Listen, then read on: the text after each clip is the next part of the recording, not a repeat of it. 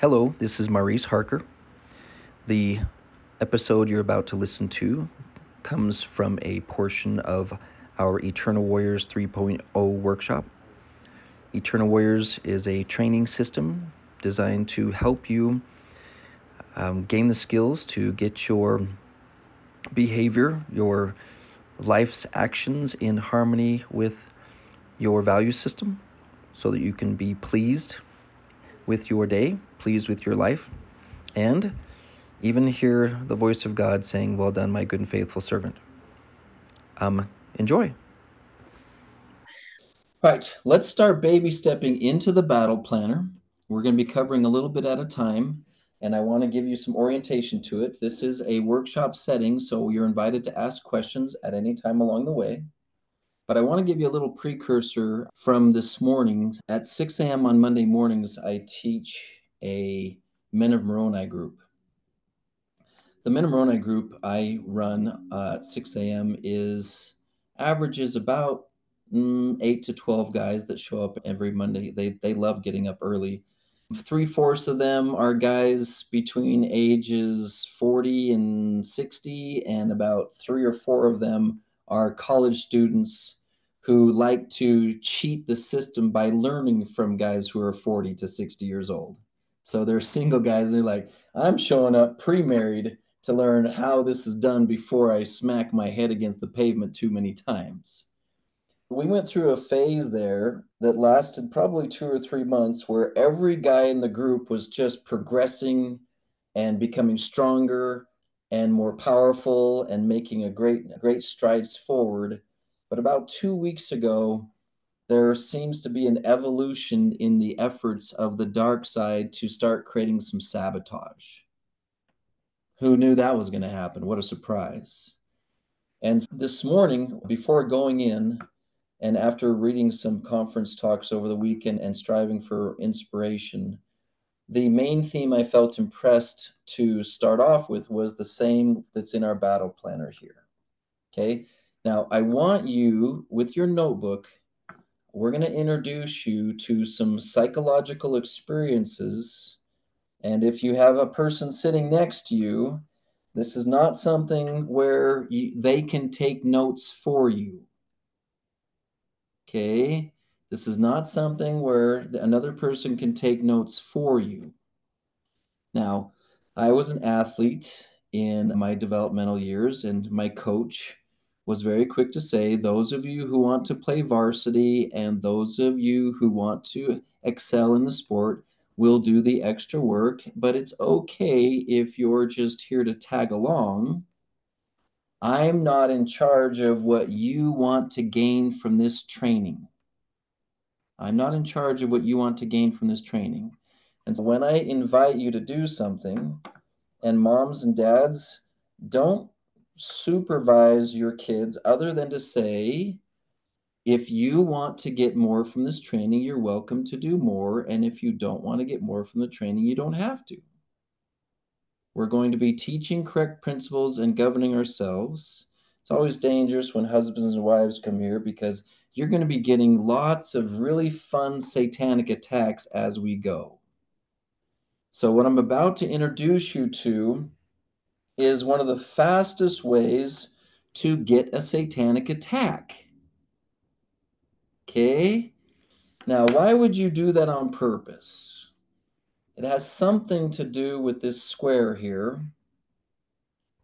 The only thing necessary for the triumph of evil is for good men and women to do nothing.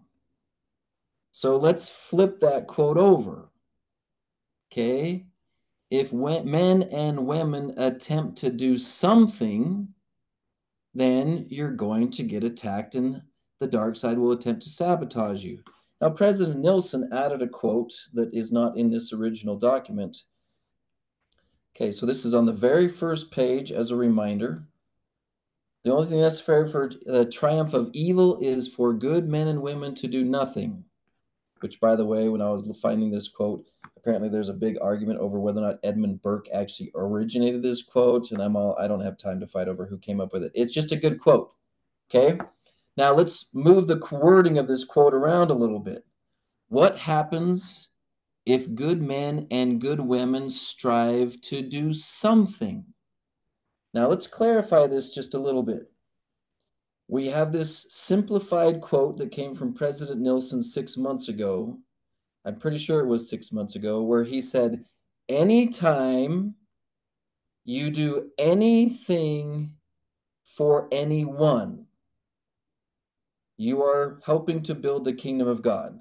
And might I suggest, you are also probably irritating the dark side or the adversary, as President Nixon refers to him.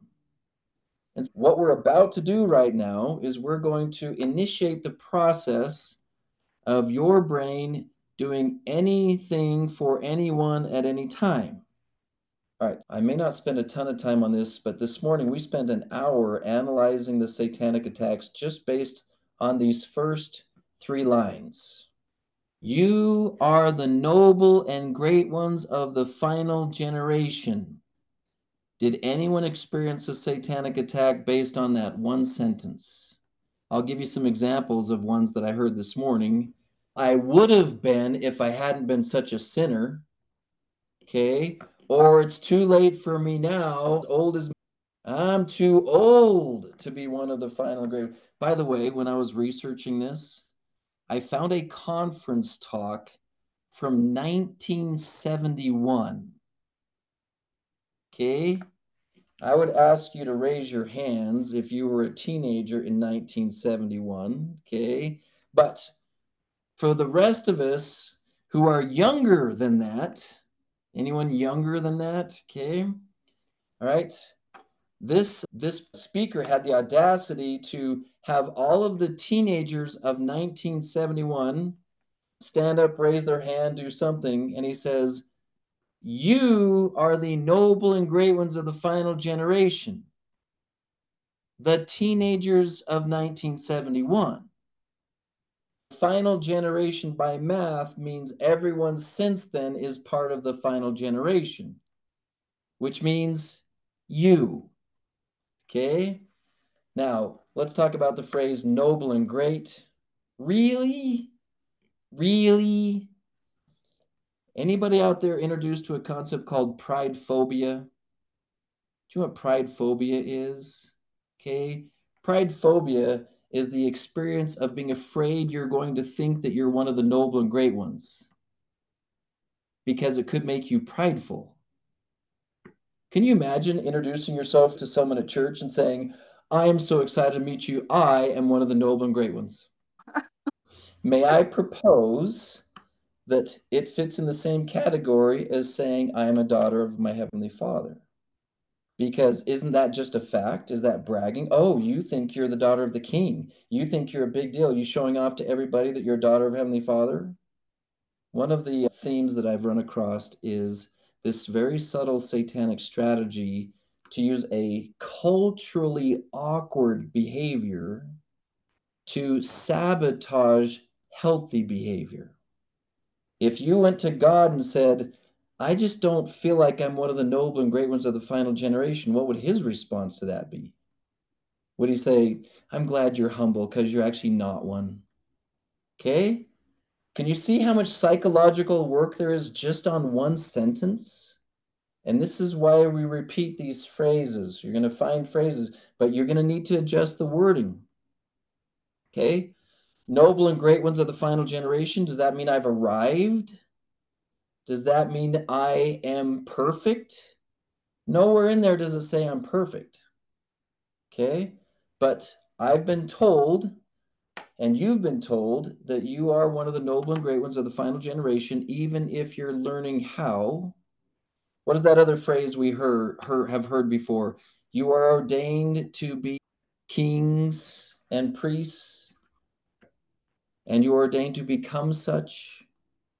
Noble and great ones are obviously the right ones to become kings and queens. Still noble and great while they're 3-year-olds. They're still noble and great, those who are going to become the kings and queens of the next generation. They're still noble and great as children. Okay? If your brain has been attacked by Satan into thinking that this phrase is either arrogant or cocky, I invite you to discuss it with God and to review how He would like you to hold it in your head. You have just listened to an episode from the Eternal Warriors 3.0 workshop. There are many of those where those came from. Continue listening to this podcast or go to Eternal Warriors Life-Changing Services in a Google search, and you will find ways to join that class. We meet weekly for an hour and train in these amazing eternal principles. See you there.